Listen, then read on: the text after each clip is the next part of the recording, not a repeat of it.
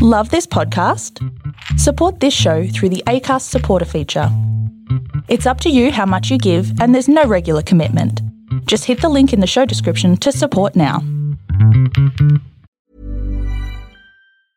Quality sleep is essential for boosting energy, recovery, and well-being. So, take your sleep to the next level with Sleep Number. With a Sleep Number smart bed, you can individualize your comfort level and enjoy a better sleep night after night. J.D. Power ranks Sleep Number number one in customer satisfaction with mattresses purchased in-store. And now the Queen Sleep Number C4 smart bed is only $1,599, a saving of $300, only for a limited time.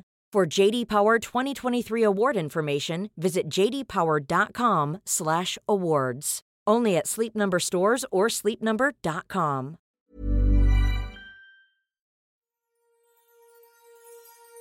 Ladies and gentlemen, welcome to another episode of the Storybox, where I, your host, Jay Phantom, has the utmost privilege and honor to unbox the amazing stories of some incredible people from all walks of life and experiences.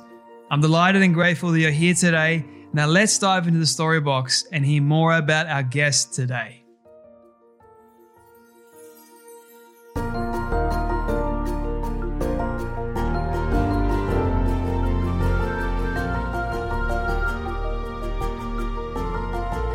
My friends, I am super excited about this episode because I have two Hollywood legends on this Storybox today sharing their incredible journey together. I have Eric and Eliza Roberts. Now, for those of you who don't know Eric Roberts, you would definitely know his face because he has been in countless, and I mean countless movies, over 584 movies and TV shows to be exact. He is one of the only film actors in Hollywood that has amassed such a resume over the years. And he is also the brother of Julia Roberts, the Academy Award-winning actress. Eric is actually an Academy Award nominee for his role in Runaway Train and a 3-time Golden Globe nominee for Runaway Train and Star 80 and The King of the Gypsies. He's also been in many films that you would know, such as The Expendables, The Dark Knight, and Inherent Vice, Lovelace, and, CSI, Code Black. So many movies. I could keep going, rattling them all off, but that would take too long, literally. But on this episode, I love this one because we dive deep into all the things that, are important, which is family dynamics, relationships, and sex as well. We actually talk about that in this interview, which is quite a fun part of the conversation. But they're just so personable. They're so humble, very down to earth, and I really love them both, love their story. And this is an episode that is going to touch you in all the feels. Is highly emotional, highly funny. There's so much great stuff in this interview that I can't wait to share it with you. So with that being said, my friends, I need you to do me a huge favor. If you get something out of this interview, please leave a rating and review over on Apple Podcast. Share it around to your friends and family members. You can also watch the full interview on YouTube, so don't forget to do that as well. So with that being said, everyone, let's dive into Storybox and hear the legends and icons of Hollywood, Eric and Eliza Roberts. Thank you so much. It's a pleasure to be here with you. It's an absolute honor to have you both here and be able to speak to you both. As I said before, I'm a film nerd. I've grown up pretty much watching most of your movies. I could basically go through the entire list and say which ones I've seen you in. But the most notable one, I think, for everyone would probably be the Batman: The Dark Knight. Now, I usually have one question that I love asking people to sort of start things off, and that is, what does success look like for you? So we'll start with Eric and we'll go with Eliza. Success for me is freedom, and it's freedom to choose. It's freedom to say no. Even it's freedom to say yes. It's freedom. It's freedom, and to have that freedom is to have success. At least for me. Love that. How about for you, Eliza? Success is to be able to feel like a star, whether you are or not. So it's a matter of kindness and decency and really having that be enough, which, by the way, is work. It's not easy to do that. A lot of times when you hear that from people, they're rationalizing and they don't really feel that way. But especially nowadays where everyone can make shows, hope for it to go viral, everybody's out there. And I think that success has become a little bit of a heartbreak. Where did you both, so I'll start with you first, Eliza. Where did you come up with this idea of success? Was it more of a gradual thing over time, over your career, or was there more of a catalyst moment in your life? That's a really good question. My idea about success developed through experience, less my experience than the experiences of people I love. Watching people's careers get launched, watching them stall, watching frustration, watching them have to relaunch, just watching people go through it at all ages, watching little kids get that spark where you put them in a show and they're hooked for life. And you care so much about them. So it developed over time. And how about for you, Eric? Ask the question again for me. So where did this idea of success in terms of freedom, where did that come from for you? Was it a gradual thing over time that you started realizing, okay, success for me is being able to do the things that I want, it's freedom? Or was there a catalyst moment somewhere? Well, it was an evolution. And success, for me means lots of things. The end result to it, sum it up, is freedom. But it means everything from a great table at a restaurant to not having to wait anywhere for anything, because that's what they do for us when they recognize us, is they put us in the front of the line. It's totally unfair. It's totally unkind, if you ask me. And I don't do it unless it's my show and I'm the guy it's all about, and then I allow that to happen. Otherwise, I don't do that. But that's where success is a toy that's so much fun to have. Is that thing. Do you find yourself getting recognized everywhere you go? Does that ever get annoying? Annoying. The only time it's ever in the way for me is when I'm alone with her after a long, hard day. But we're out in public, and I'll be talking to her, and I'll just get to the good part, and we'll have somebody come to the table. Now, but it happens so often. It's not like, oh no, it's like, oh, here we go again.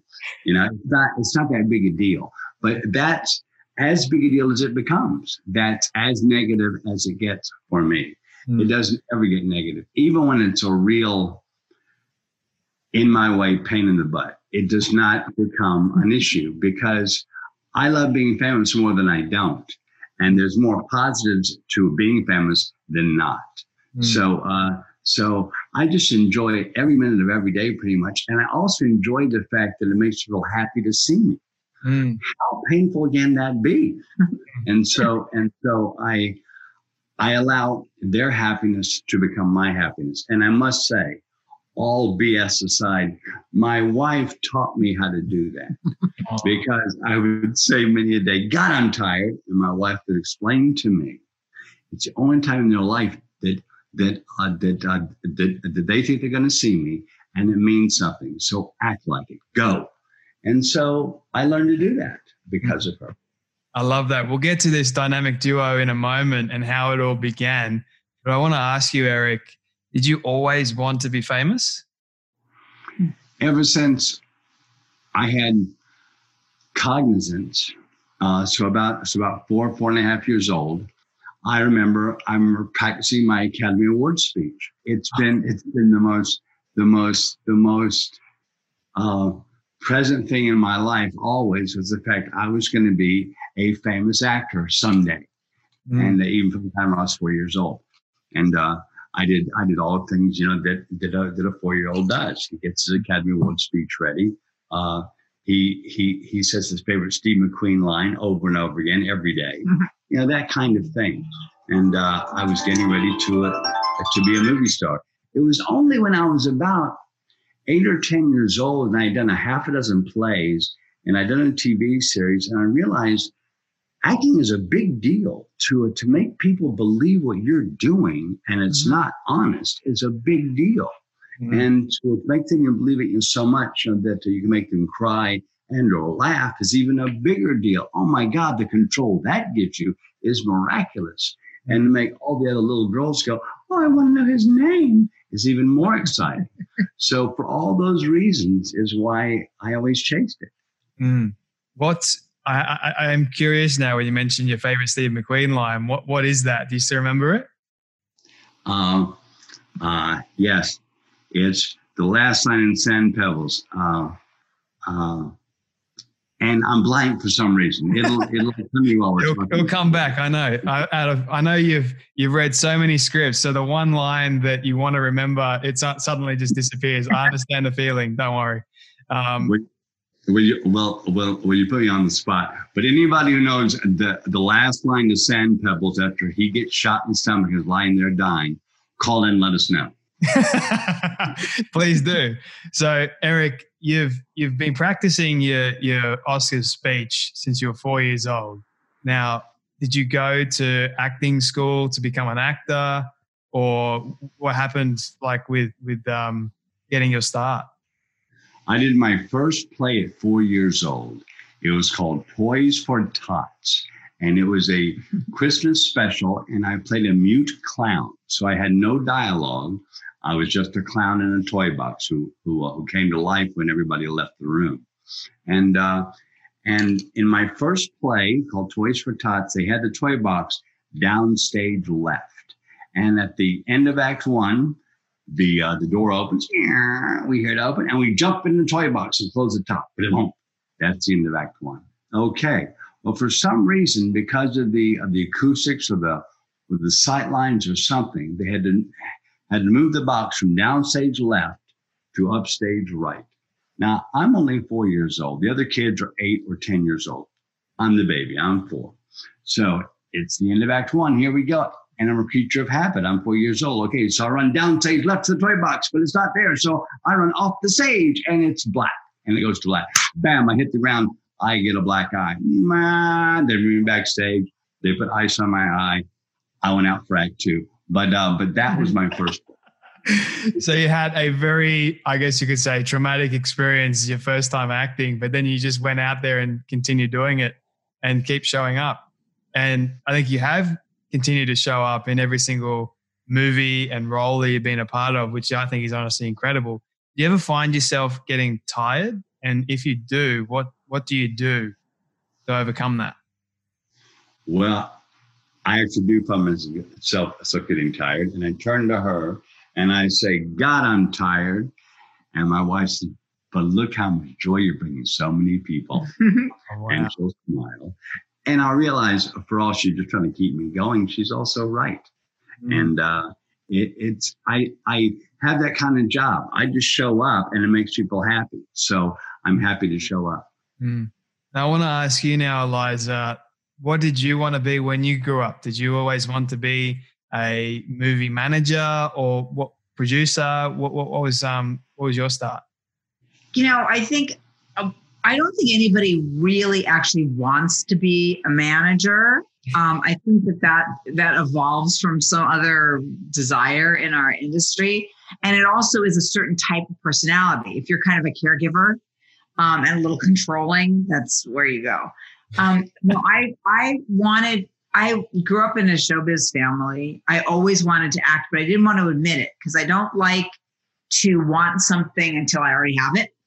So I pretended I wanted to be a doctor, work in a hospital. Excuse me, I have to interject. Now, like Eliza does not ever talk about her family or brag about what she's done or what she is, what she's accomplished, but it's tons. And just her background. Her father was a screenwriter, an Academy Award winner. He worked 3 days at a condo out of Africa, The Way We Were, The Firm, all the Redford hits, all the Streisand hits. He wrote them. Her mom produced, wrote, and also directed all the Lucy series, except the black and white ones, all the color ones. I think there are 3 of them. She did all those. She wrote for Dick Van Dyke, All in the Family, all these great hit comedy shows she wrote for. So this is her show business royalty family. They're huge, and her son and her daughter, by her first marriage, are also these incredibly gifted artists. Her son's a singer-songwriter musician, my favorite singer-songwriter, not because he's her son, because he's brilliant. Oh my God, Keaton Simons. And her daughter is a chef, her own Junior kitchen and bake shop. And these two people are just incredible, wonderful, down-to-earth, groovy, artistic, gifted people like her. But you'll never hear that from her. So that's why I piped in. Too humble. Very humble. I like that. Yeah, thank you, Eric. That was very nice. So in terms of what I wanted to be when I grew up, I wouldn't admit that. So I would tell myself and everybody else, write in my diary and stuff, that I wanted to be a doctor. And that was it. And then, but I always was an actress, and I fell into casting for a while and management, and I've just sort of done it all. But yeah, I couldn't, I just thought, let's see if this works out first before we actually, voice it and say it out loud. So then you two met. So I would like to. There's a whole life here before me. Yeah. And my wife is on your TV series and like movies and all kinds of stuff. And then she married an assistant director who became a big time producer, had these two kids, blah blah blah. And then I came along much later, and I was kind of an afterthought in her life, but okay.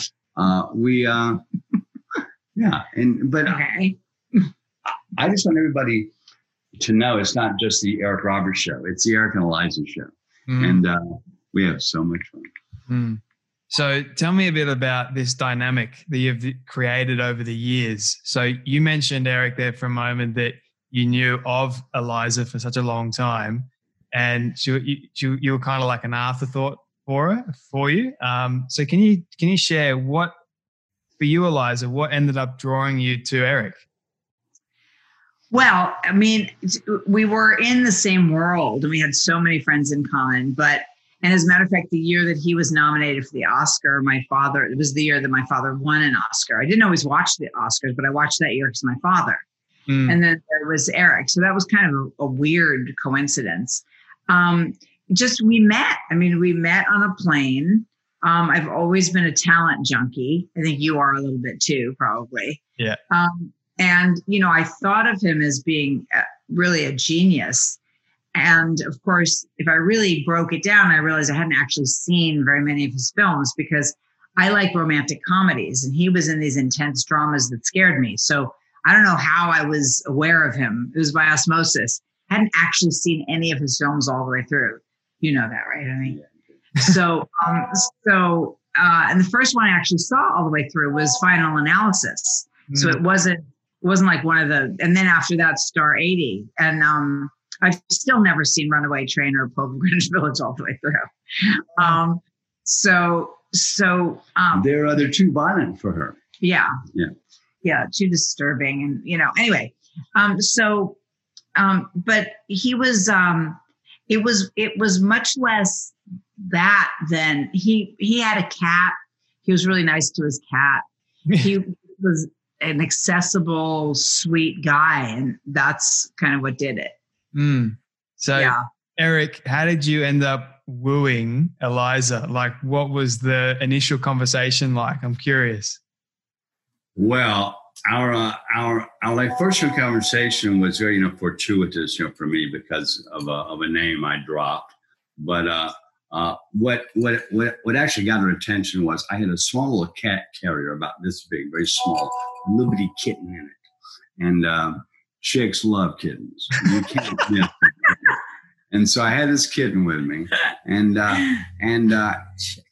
we both had scripts. We're both reading scripts. So when we both close our scripts at the same time, we kind of have to talk. So who wrote that? Who wrote that? Blah, blah, blah, blah, blah, blah, blah, blah, blah. Who's your favorite screenwriter? She says. One guy, David Rayfield. He wrote 3 Days of the Condor, Out of Africa, The Way We Were, the blah, blah, blah, blah, blah. Just, I know. He's my father. So I say to her, wow, that's far out. Give me your phone number. And she goes, I'm in a relationship. I said, I didn't ask to sleep with you. I asked for your phone number. She laughed and she gave it to me. So I used it. I love it. So I used it. So you were in a previous marriage and relationship with someone else, Eliza. So things, I guess, they didn't work out between you two. And then when was that moment where you decided, okay, Eric is actually, I'm interested in him, that there's more to it than meets the eye? Right. Well, my philosophy about relationships is that they have a lifetime. And that lifetime includes all kinds of stages, just like a regular human lifetime. So I never really think of them as not working out, working out. My criteria isn't something that can be very unrealistic. And if you compare your relationship to a fantasy relationship, like I see your parents are still together and that's great, but that's not how all of them work. But if you compare it to that, it can be very sad instead of just kind of reveling in whatever it is. And so, that relationship, we have 2 kids. We're really close friends now. We've learned so much with each other and, including you learn what you don't want to do next time and what you do want to do next time. With Eric, I have a little bit of like hippie in me. I don't necessarily believe in marriage. Marriage was never important to me. I got married the first time because I was pregnant. My mom told me I should get married and Jimmy wanted to get married. And I was like, okay. To me, it was an institution that has nothing to do with the relationship. But it has a kind of magic when you're actually standing there getting married. There is a thing, it is something and there's a lot of nice things about it. But for Eric, it was funny because the women he was with before were dying to get married and he kept getting engaged. And with Keaton, we were in upstate New York. Keaton was there with his friend and we were right near Woodstock and Eric was like, let's get married. And I was like, okay. And then we got married. So the thing that made me decide that was just him asking. I mean, there was no reason to say no. And it was kind of adorable because I really think women in a heterosexual relationship, I think usually women drive the relationship. It's only in our fantasies and in Lifetime movies and romantic comedies that the man drives the relationship. That's really rare. Usually the man is not sure. He doesn't want to commit. He doesn't call. He doesn't take the initiative. That's a dream. And then we're frustrated. But Eric's more like a girl. I mean, he's very passionate and he really did kind of take charge of the relationship. And I thought that was fun. I'd never had that before. Like that was a blast. So I just went, sure, this is great. I'm very lucky. So Eric, for you, I'm curious about this leadership aspect in a relationship. So what does that actually entail? Like what are some things that you need to do in order to, lead a relationship properly? I have no idea. I've never been labeled a leader in a relationship. Till now. I just did. Until now, yeah. So I have no idea. I mean, what she's talking about, the only way I can translate that is the only way to get what you want is to ask first. That's all I know. That's a good one. If you want it, ask for it. I want to marry you. I want to hang out with you. Let's get married. Okay. Let's go here on a vacation. Let's go there on a vacation. How about you? Where do you want to go? Just to see what you want first. And she's also the most approachable, kindest, participating kind of a human I've ever known. So she's taught me how to be social. Just even with myself, she taught me how to be social. Wow. And so I've learned to enjoy my life through my wife. Yeah. So this trust aspect in your relationship and even on film set as well, I'm always curious about how do you go about building trust because you both work together and you're both married as well.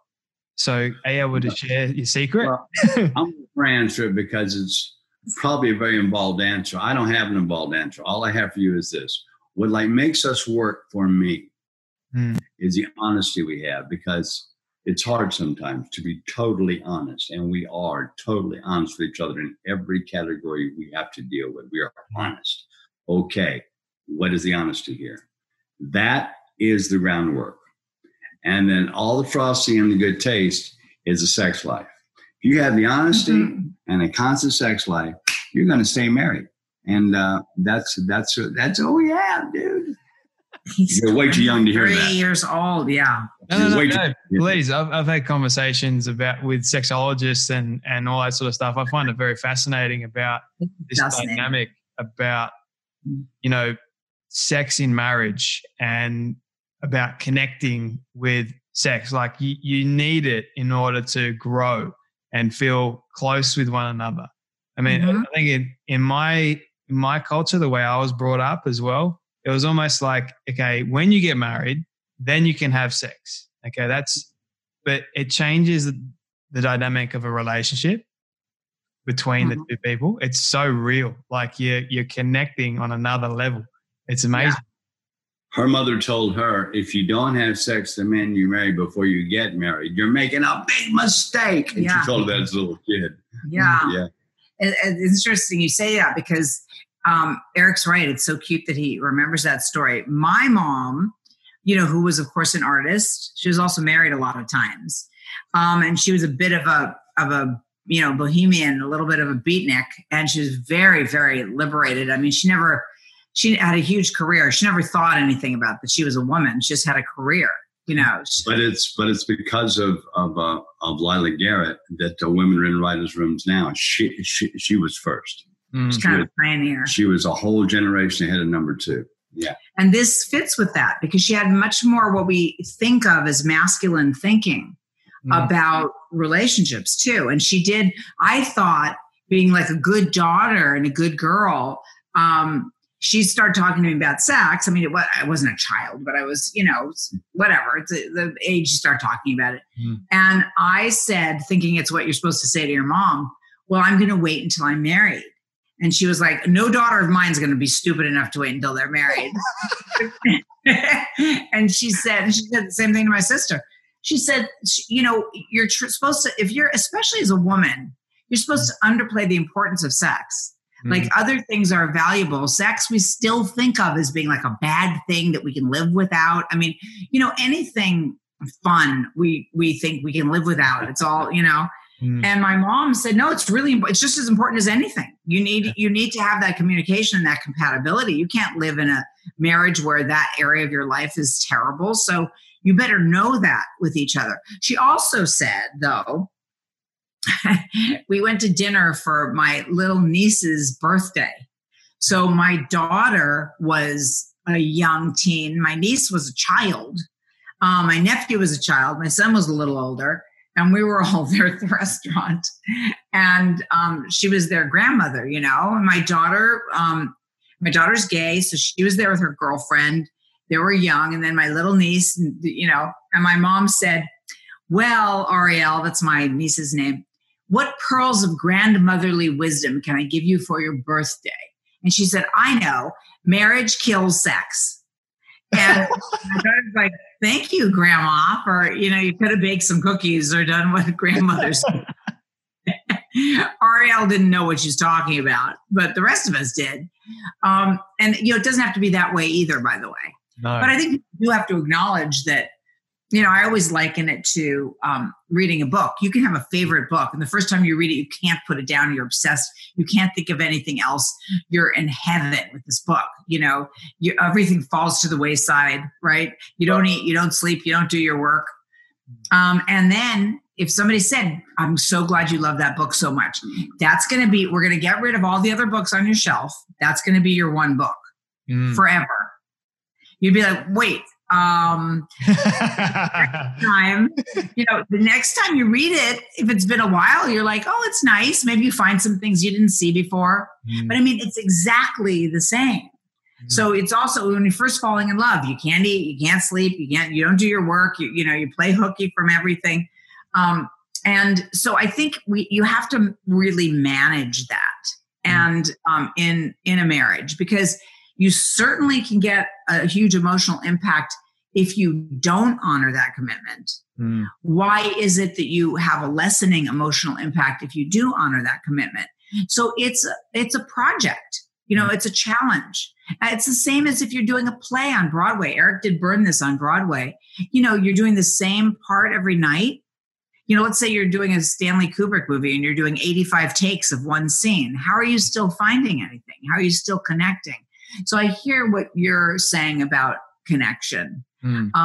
There's a million elements to, I think us working together is one of the most exciting things that we have. And the honesty that Eric's referring to is less a matter of filling each other in on every single thing we did all day than it is, you're not helping someone if you allow them to continue a pattern that's destroying them. So, if he's impatient on set for a minute, he's almost never impatient on set, but if he's impatient over some issue that can't be fixed, that we're waiting around too long or whatever, but there's a real problem, there's a flood or the electricity went out, I will remind him. Other people will kowtow to him and be like, oh, sorry, Eric, poor you. And I'll say to him, what are you doing? This is not a fixable, be part of the team.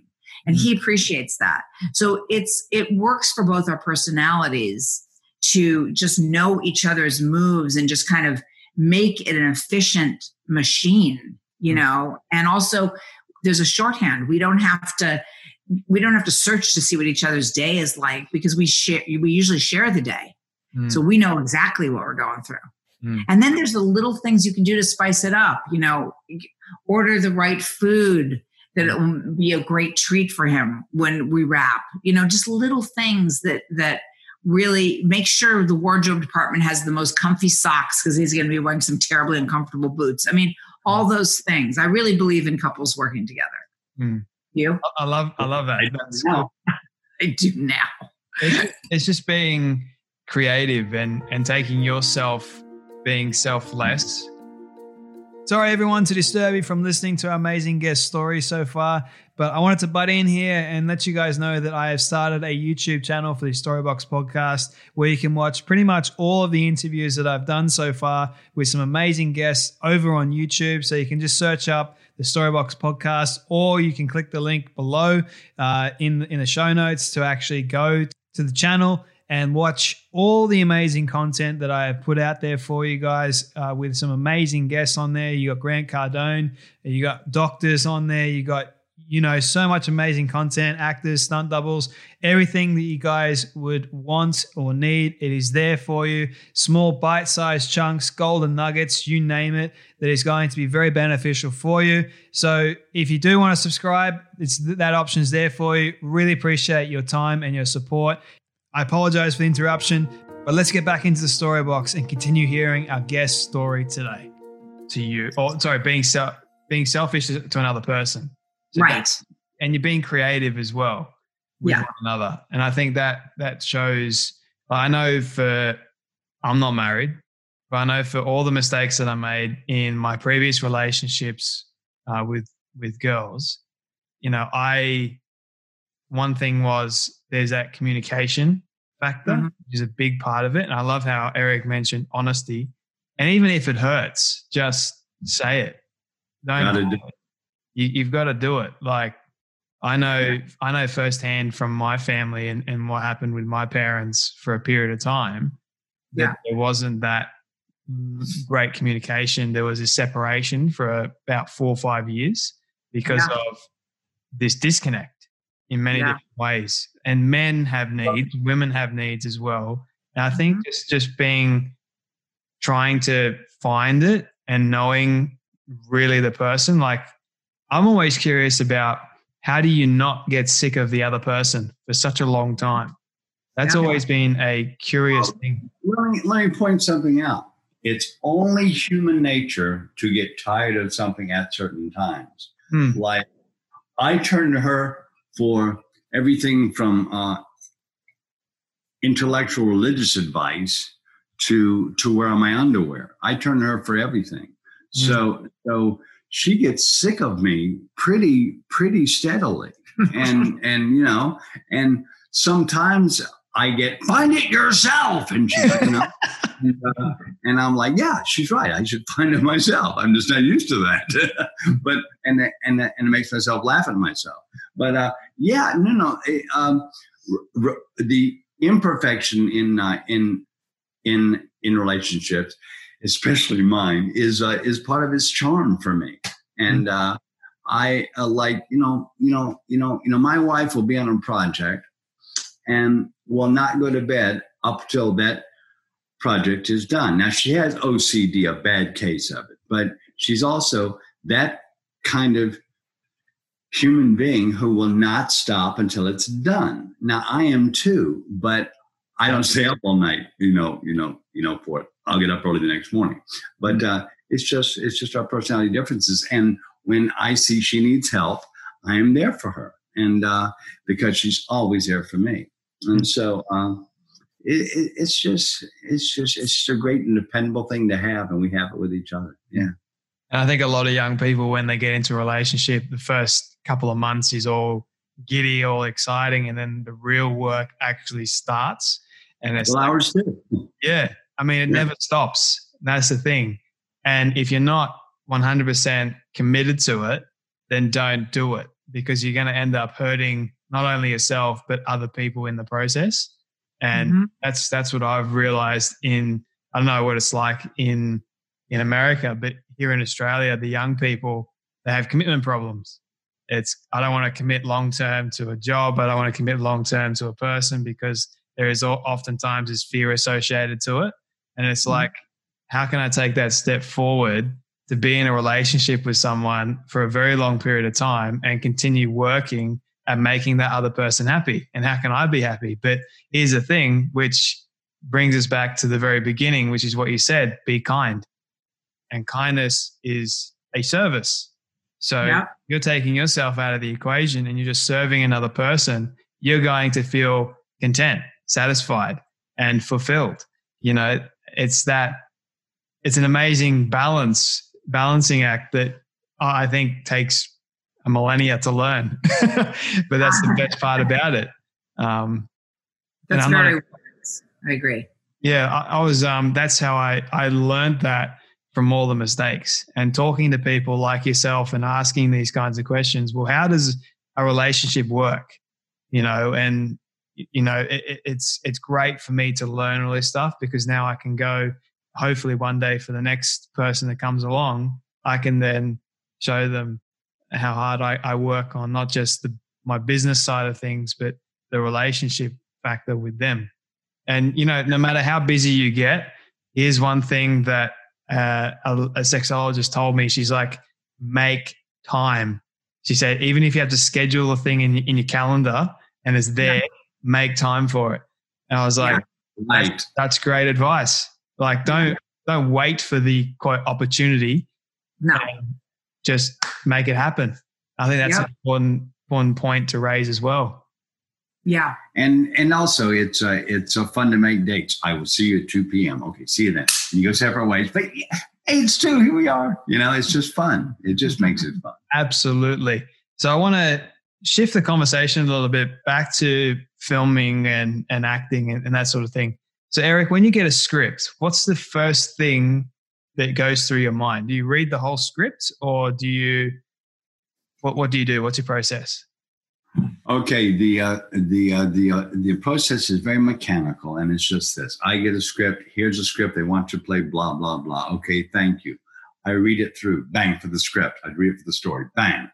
Then as soon as I'm done reading it, I go back to page 1 and I get my orange marker and my yellow marker, and I do all my dialogue in yellow and all my action in orange, and I break it down so I can look at it and know what I'm looking at.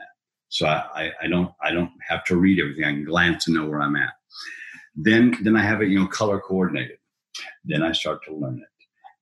And by learning it, it is just sheer repetition. Up until that's all that's on my conscious mind is a story and the character and his words and his clothes and his place. And I'm over and over up until I get up from my desk and I'm that guy. Yes, I have a gun in my back pocket. Look out. And I'm that guy, walking around my house. And and my wife sees me coming in the hallway character. She ducks in the hallway. She ducks out of the hallway. Here he comes. He's doing something. God knows what it is. And it's just I'm a little boy playing cowboys and Indians, quite literally. And that's what I do. It all starts at the desk. Hours are spent there, 2 to 4 hours initially. Then I get up and I start to incorporate him in my everyday stuff, how I brush my teeth, how I drink, how I eat, how I dress, how I walk, how I drive my car, stuff. And I become that guy.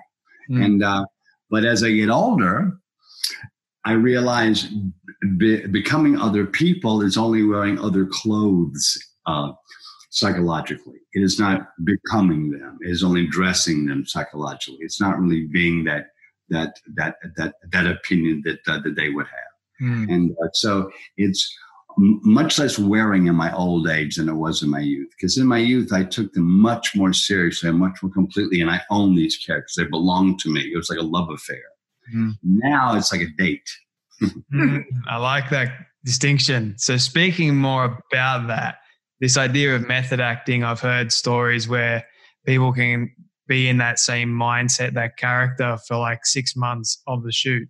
And someone like Daniel Day-Lewis, there's a famous story about him, and he was best friends with someone before shooting, and then he was playing a character that absolutely hated the other person's, his best friend's character, pretty much, and they never spoke for 6 months. And then after they break character, Daniel Day-Lewis goes up to him and he's like, "Love you, man. Let's go." And then so this idea of method acting, like how do you not get into believing that you are this person? Well, let me tell you an example that's just organic, so I can explain it so you can understand. It's not quite all premeditated. It's not quite. You don't like force it on yourself. As an artist, you allow it to overtake you. And I did a film called "It's My Party," where I played a gay man in a relationship with another gay man, and they were married, and one of them died of AIDS and complications. And the prep of that movie took a total of almost 5 months. And my wife pointed out in the 6 months after that movie, after I said yes to that movie, in the 6th month it was over. I was done with it. Blah blah blah. All I had left was present several months after it came out, but that was over it. And I went up to my wife and I grabbed her. I gave her this hot kiss. Now I was just saying hi to my wife, but I gave her a hot kiss. And wife said, "Do you realize?" Because we kiss a lot. "Do you realize that you haven't kissed me like that in 5 months?" And I said, "No." She goes, "Well, you haven't." She goes, "And I've missed it." She goes, "We're kissers." I said, "Yeah, I know. 5 months?" She goes, "Ever since you started this party, you haven't kissed me." And I realized she was right. Now, that wasn't anything I aimed to do or aimed not to do or aimed to experience. It just happened. Now, that's a very small, unimportant example, but it's an organic example that's perfect to explain what happens. And that's how it goes about. And you don't change your life. You just change your involvement in your life, if that makes sense. It does make sense, because I've spoken with people about this thing, and I've worked with actors that, they have their process as well, because I've been on set and I've noticed them like doing these warm-ups as well, but they'll be in character and they'll ask me to address them in their character's name. So psychologically it clicks. Otherwise they go back to their own personality and it's not the character. So I remember being on set once, and he was known to be a very over dramatic sort of character. Everyone warned me. They're like, "Don't go up to him. If you go up to him, you'll get blasted away. He'll get very angry at you. So don't even bother." Only the director can go up to him. He used to sit by himself at lunchtime. No one would go within an inch. So everyone would. The only person that was allowed, apart from the director, was when they were putting on his suit for the monster. That was the only time you're allowed. But even when we're doing that, I was at a distance and I was watching my uncle actually putting on the suit, and he was like yelling and going, "Rah!" like doing all these grunts in the suit. He didn't want to be disturbed at all. But then when the shooting for the day finished, he still maintained that monster mindset. Like he didn't shut off for the week that we were there. So I've always been curious about, distinguishing between and not getting actually inbred, because there's some roles out there that I know are pretty damn like hard. So I want to ask you, Eliza, like when you see Eric in this mindset, what's going through your brain?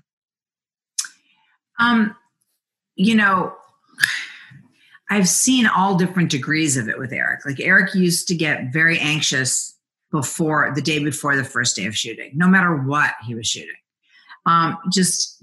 Hypersensitive, just anxious, just wanting it to go well, and not trusting that it always goes well. And then I've seen him more influenced mood-wise and just going somewhere when he's involved in a book. Mm-hmm. Like if he's reading a book that's very disturbing, a disturbing character study or a disturbing story, he really can go off the deep end and just kind of not be able to shake it, much more than his characters. By the time I met him, he was pretty good at shaking his characters. So there's not really much of that. In fact, I think part of Eric's process is to kind of, after a take, just completely break and go somewhere else. And then he comes right back. I mean, he'll goof around and be joking in the middle of a really intense scene. But that works for him. I'm not sure why. One thing about us as actors is, there's a little bit of psychosis involved. And there's like when how children, when they pretend, like let's say that you're a kid and you say to your grandma or your mom or something, let's pretend and I'm going to be the parent and you're going to be the child, or I'm going to be the teacher and you're going to be the student. And you start to play and you just use your imagination and, you're using input from what you've observed from the parent or the teacher or something.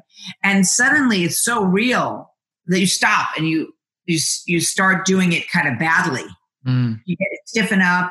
It gets kind of fakey because for children, reality is so new, and they have no frame of reference. So like, for instance, our granddaughter who's 16 months old, she talks to the dogs. I mean, to her, the dogs are what we would think of as people. Why not? She doesn't know. She was in the womb. And she talks the dog's language. The dog will bite her.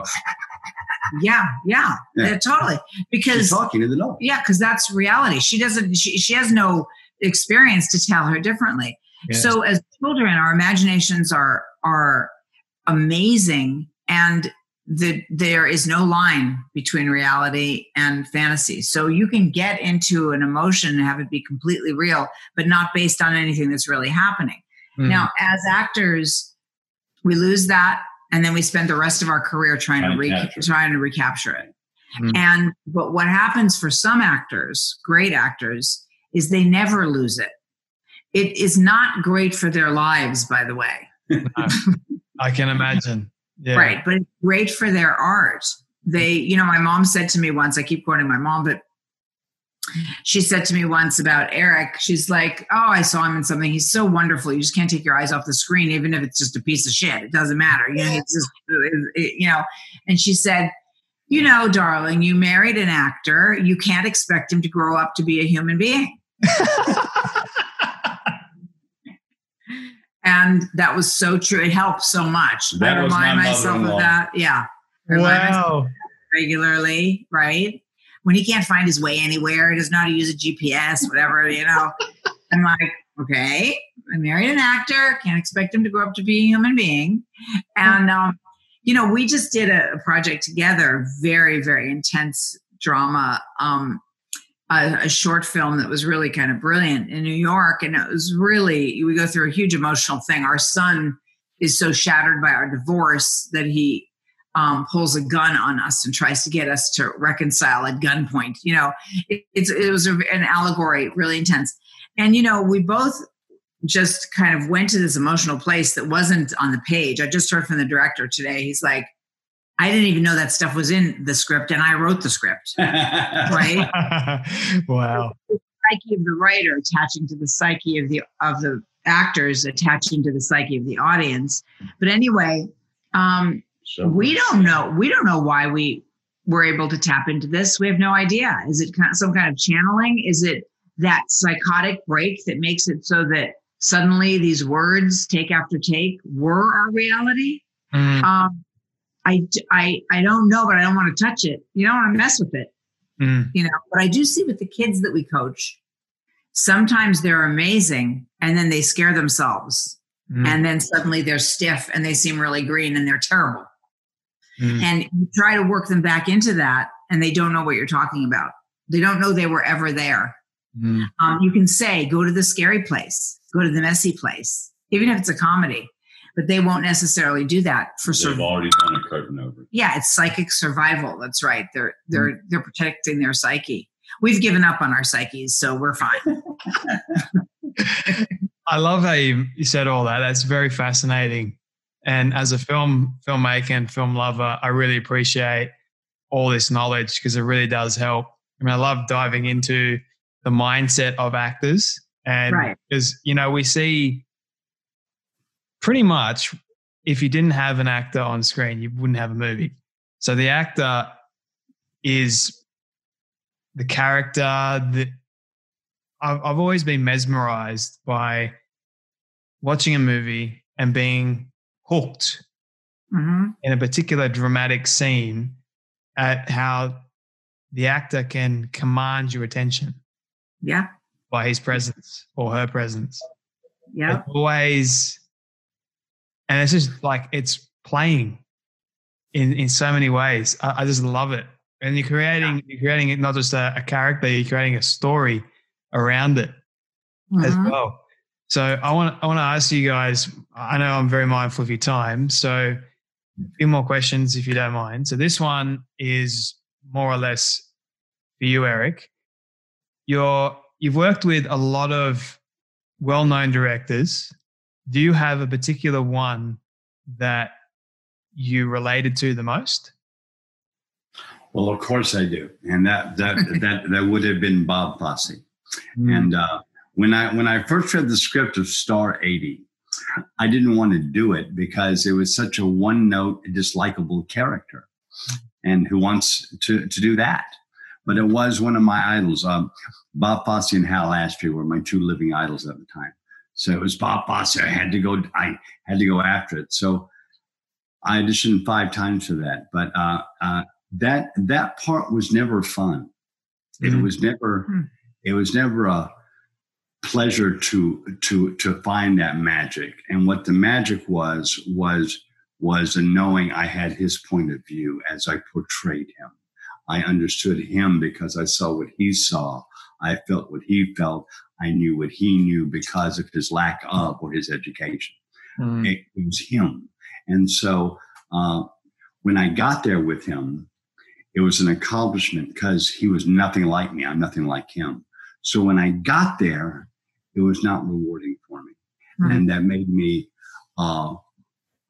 incredibly depressed and incredibly dark, in that if this is understanding somebody who I consider to be the opposite of me, then I don't want that kind of knowledge. And Bob Fosse, one day I was having trouble with the scene. He took me aside, and he and I gotten very close. We talked in shorthand, and we knew a lot about each other's history.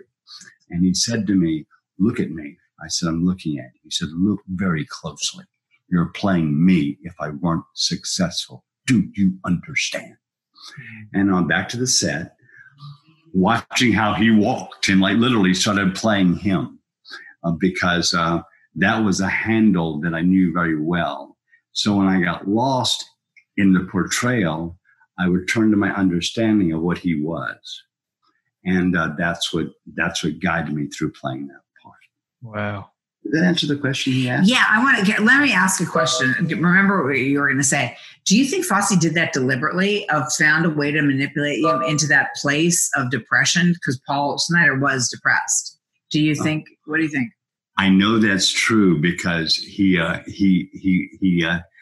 said to me very early on, "Why are you so happy?" Many times. And, why are you so happy? Because I'd be all silly about, "Why are you so happy?" And so he would kill that, and then go to work. Yeah, yes. But he also had a great sense of humor, but it was black humor. He had very dark humor.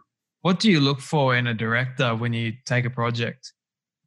Well, it all depends on where I'm at then. It's always evolving, but basically what I'm looking for is, especially if I like a project, what I want is, I know how to paint this portrait. You have to tell me where it's going to hang. So I paint it in a way that it looks proper where you hang it. If you're going to hang it outside, I'm going to use a different paint. I'm going to use different colors. If you're going to hang it in a hallway, I'm going to paint it differently. If you're hanging it in a bathroom, I'm going to paint it differently, even though it's the same issue on the canvas. It's the same like picture. I'm going to use different colors and different style, all depending on where it's at. So you tell me where we're putting it, and I will give you what you want to put there. That's kind of an oversimplification of my job, how I look at it. And when I have a director who's really prepared, I'm his ace in the hole. Yeah. But if I have a director who is not prepared, I'm his problem. So speaking about when you got a director that's got no idea, he's nervous, he's got absolutely no clue how to direct you. What do you do? Are you kind to him? Are you nice to him? Do you help him out a little bit, or do you just, yeah? Well, I'm old school. I look love it. at him as the boss. In fact, I call all my directors boss all day long, from day one until wrap. They are boss. So everybody knows I like think so. I say boss this, boss that. Yeah, boss got it, boss. You're right. All right, boss. Here we go. Always call them boss because they are the boss. Because it's a fascist system. You have a dictator and everybody else, and that's how it works best because it's his view, his image, his baby. And it is baby. It is his infant. It does not yet breathe. It is still having trouble walking, getting around. So it's being taught all those things as you make the movie. So you have to take care of his baby. Never make fun of his baby. Never trip his baby. Never put his baby down unattended. You take care of that child being the film. And up until it's up and walking and dressing itself, and it's a film you can just show on its own, and then it holds its own. But it takes all that stuff to make it a person, to make it its own entity. And so I'm old school. It is his baby, and I'm just part of it. I love that. I'm a perfectionist when it comes to making movies. I've got the posters on my wall up here. You can't see them, but I remember my first movie that I made that actually won an award. It was the worst experience for everyone, including myself, because nothing went right. And I'm thinking, but then in post-production, when we put it all together, it was the best thing I'd ever seen at that time. I was 12 years old. And it ended up winning an award, and I couldn't believe it. I couldn't believe that something so dodgy actually won. But it was the story, it was the realness behind it. And I remember when I was working with one actress in particular on the film Unseen. So it's to do with a blind person. Here's a funny story. So I cast 3 actors. So there's the 2 main leads, and then there's a supporting actor as well. And then on the day, or the night before the shoot, I get a text message from one of the lead actresses saying, "I'm not feeling well." I've gone, oh no. Okay, what do I do? So 12 o'clock runs around. I'm up all night and I'm stressing out. She tells me I'm not feeling any better. I said, okay, text me at 3 a.m. in the morning to let me know how you're going. So she texts me at 3 a.m. in the morning. I'm still not feeling good. And we start filming at 7 a.m. That's the shoot time. So I've got not long to figure out what the heck I'm going to do. So I've run at 4 a.m. I've run into my mum's room and said, Mum, I've got no lead actress. I need you to be the supporting actress for me. And I'll go to the supporting actress and ask her if she wants to be the lead.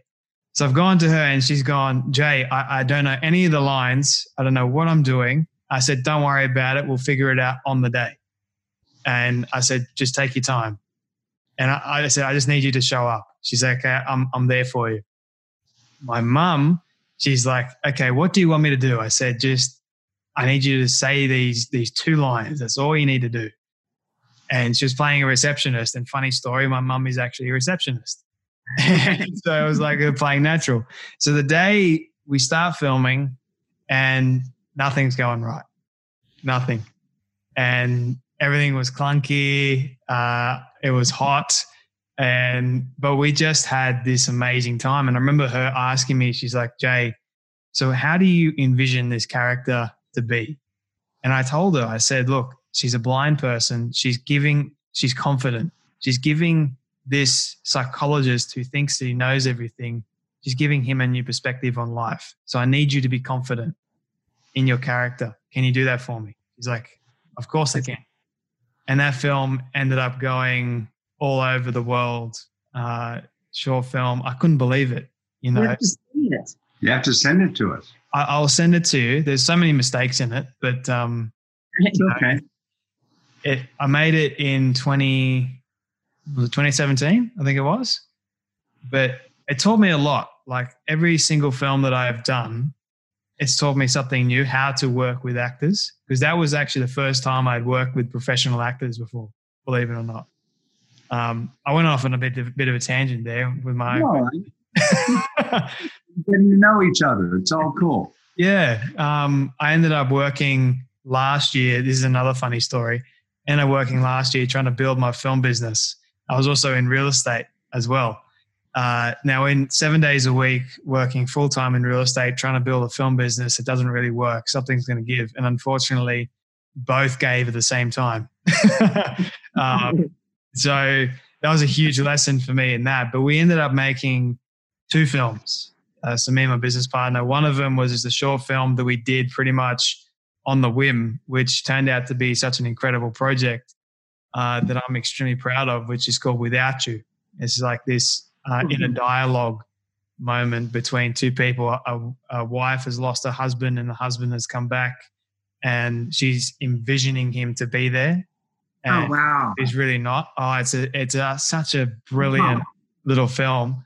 Yes, of course. Okay, well, write me a movie that you want to co-star with me and or direct, and to make it nasty and fun and dangerous and let's do it in Australia. Okay. I've got 16 movie projects in the can. Like I've written all 16 of them. So I've got to send them to you. I've got to look back at them and send you one of them that I'm proud of. For sure. Cool. We'll definitely do something. So my last question for you both. Now, this is my legacy question that I love asking people at the end. Okay, so you've both been able to reach the age of 100 and your friends have put together a film for you of everything you've ever said and everything you've ever done. We won't ask you how they got it all. We'll call it magic. And they've shown it to you on your 100th birthday. What do you want that film to say and to show about your lives? Everything we've ever said publicly or just period? Everything we've ever said, period, and done. Period and done. Okay, what did we wanted to say about our lives? Go ahead, Eric. No, you go first. Oh, really? That the kindness is real. I'd like you to say that. That I have real empathy and compassion for my kids and anyone that I've affected, good or bad, even if I'm not able to show it sometime because it's so overwhelming. That my mistakes and regrets really turned out to open a door that was a good door. So it's not like I have to redo the whole 100 years again. And that we've managed to do something to improve things, to make people safer, people, animals, everybody safer. That's what I would want it to say. I love that. How about for you, Eric? I'm going to keep it very simple and unprofound. For whatever he did and didn't do in his life, whatever that was or wasn't, is what that was or wasn't. But he was all actor. That was good. Love it. That's a perfect way to sort of end our conversation. Eric and Eliza, I really appreciate both of your kindness today and giving me a chance to speak to you both. I've thoroughly enjoyed our conversation today. Thank you so much for coming on Storybox Podcast and sharing your stories. You are so lovable. You are so likable. You're so approachable. Stay that way, and all my love and respect, young man. I don't like this part because it means that sadly we have come to an end of yet another incredible story. I just want to say thank you to all of you for tuning in and listening to our guest today. It is my prayer that you would have felt inspired, motivated, challenged in some way, and that you would have learned something new as well. If you'd like to hear more amazing stories like this one, you can do so now by searching up the Storybox on any podcast platform. It's that easy. If you did get something from our guest today, please share it around to a friend or family member that you think could benefit from hearing this powerful story. And before you go, please leave a rating and review on Apple Podcasts. It will only take 30 seconds and it will go towards reaching more people. Let's start changing lives through powerful stories like this one. Your support is greatly appreciated. Until next time, when we dive back into the Storybox, I'm Jay Phantom, and don't forget, your story is worth more than you know. I'll catch you next time.